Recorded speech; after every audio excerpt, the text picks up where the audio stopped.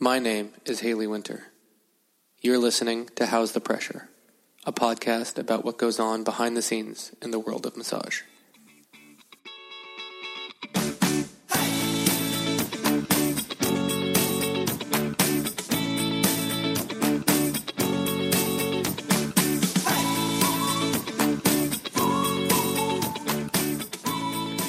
All right. Well, here we are at the last episode of the first season.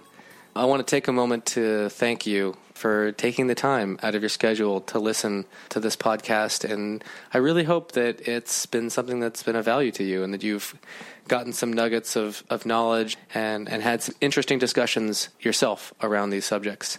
And I have really enjoyed it. I've enjoyed this process. For those of you who know me, this was a big endeavor. This was definitely a stretch for me, talking into a microphone and putting it out in public. Learning how to interview people is so much different than learning how to talk to someone face-to-face or a group of people. So this was definitely a good learning experience for me, both on like a skill level, conversational side, interview side, but also on a technical side.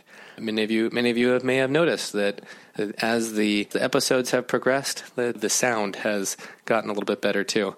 And that's no accident. That comes from trial and error, shall we say. So thank you for listening, and I am so excited to actually announce that I will be doing a second season. So I'm not sure when it will come out. I'm guessing 2 months from the air date of this session, but I look to release it maybe in the end of April or beginning of May. So look forward to that. And now on to the subject at hand. So what we're going to talk about today is policy, and massage policy in particular. And I know it's not sexy, it can be a little boring, but it's actually really important because it does affect us. And I'm going to go into a particular policy change, and you'll see how it actually could have a very, very big effect on some individuals that are here in California. That being said, I know that I have listeners that are outside of California. And for those of you, I would say there's an element of this that's behind this that I think is actually still really important. In West Virginia, there's a bill. It's Bill 196 that's up for debate. That if it gets passed, it will terminate the licensure board for massage therapists in that state. And that will be a huge blow to the MTs in that state. So you may not be in California, you may not be in West Virginia, you may be in a state that's different, and it may not be going through some sort of policy change right now, but it might in the future. And so the theory and the takeaways from this episode, I think, will help you in case that happens. So I hope you bear with me. And yeah, as far as this episode, I'm actually not going to be talking to another person that I've recorded. So I actually did a couple of different interviews around this subject, and there's so much information around it that it became like really protracted, and I wanted to condense it for you. So it's just going to be me. So here we go. What happened? Well, January 1st this year was a deadline by which people who came from unapproved schools or newly unapproved schools in California for massage can no longer apply for state certification.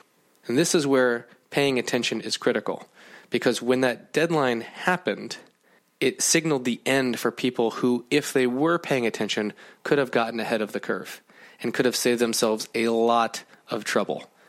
So I got to give some context to this, so let's back out real quick and look at California, which as a state for massage used to have no state certification.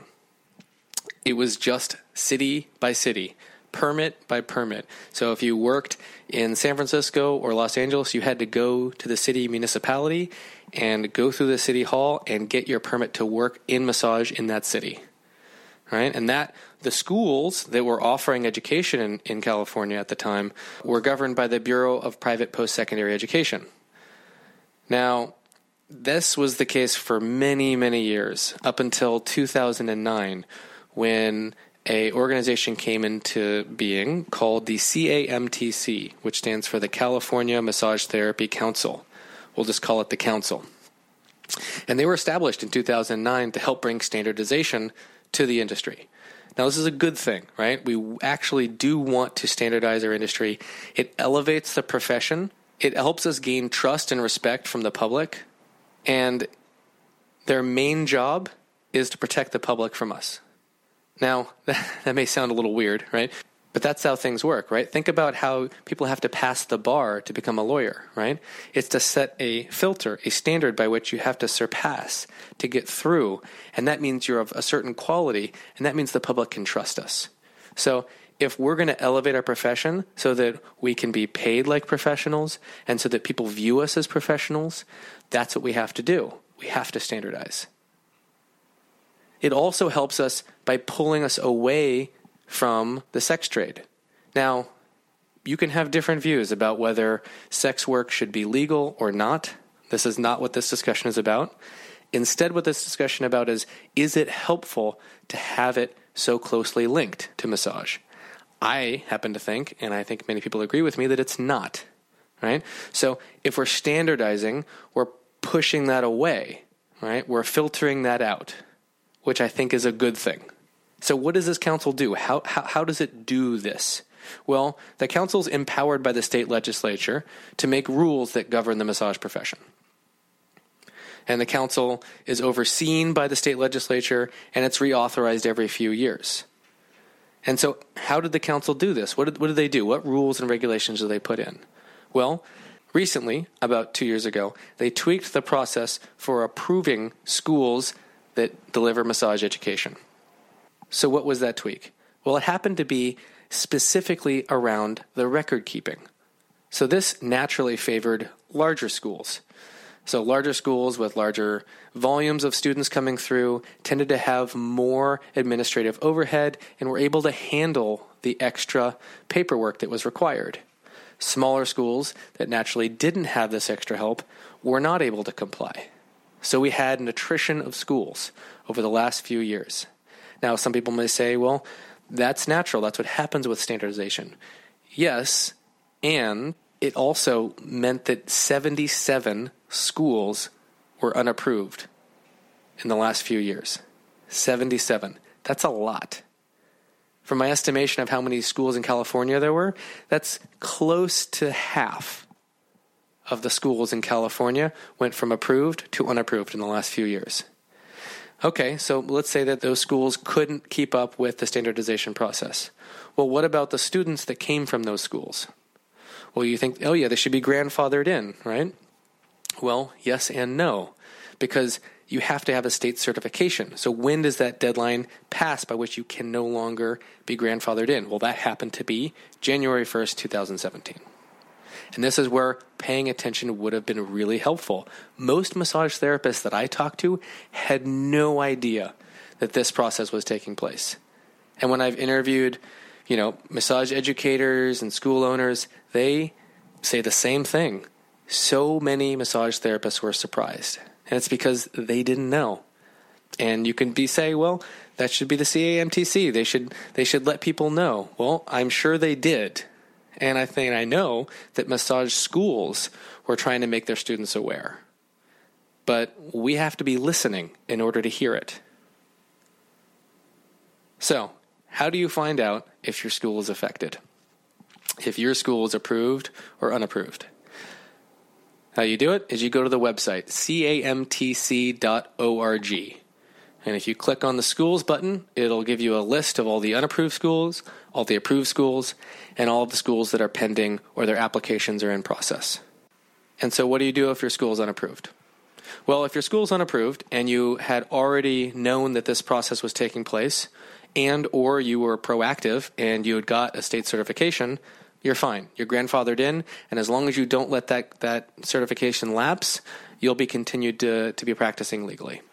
But if you did not get a state certification, for instance, if you were practicing illegally or if you were using a city permit, like we discussed earlier, how we know that that's okay.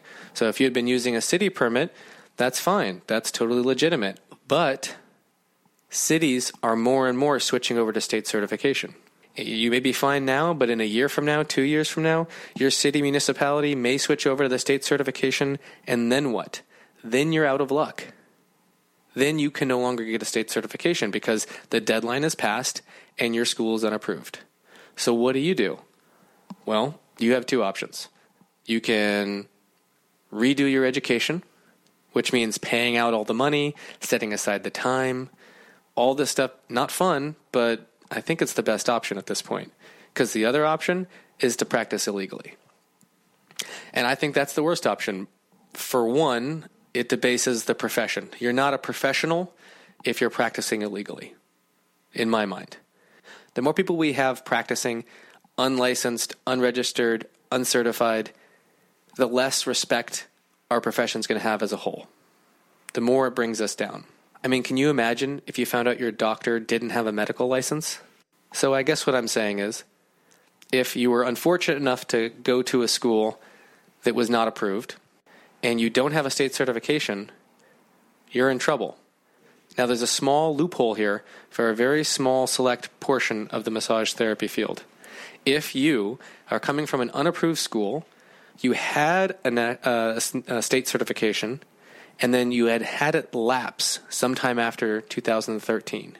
Let's say you went on vacation for 6 months, and you didn't see the renewal notice, and you didn't pay, and so it lapsed. And now you're here without a CAMTC certification. You still actually have time. If it has just lapsed since 2013, if it's lapsed and it's currently lapsed, you have until June 30th of this year to reapply, right? Couple months you have to reapply. I highly encourage, if you fall into that category, put in your application. It will make the world of difference. It means you won't have to redo over all your education. So, what do we get out of this, right? This is kind of a depressing story, policy coming down on us, holding us back, making us redo everything. What do we get out of this? Okay, well, the thing to get out of this is to take ownership over what happens to our profession, right? We got to pay attention. In other professions, it's the cultural norm to stay informed. I don't feel like that culture exists with us as strongly as it should. I encourage you to be aware, to be present, to pay attention to all this, right? We ask our clients to use massage as like a preventative form of healthcare, right? Stay ahead of the problem. Take it into your own hands. Well, we need to do the same thing for ourselves on a professional side. We have to realize that if we want to continue practicing, if we want to be taken seriously, we have to take it seriously. So that's what I leave you with. Let's take ourselves and our profession seriously. And if we do, I think there are really, really great things in store for us. And yes, this standardization process is a difficult one, but I think it's necessary.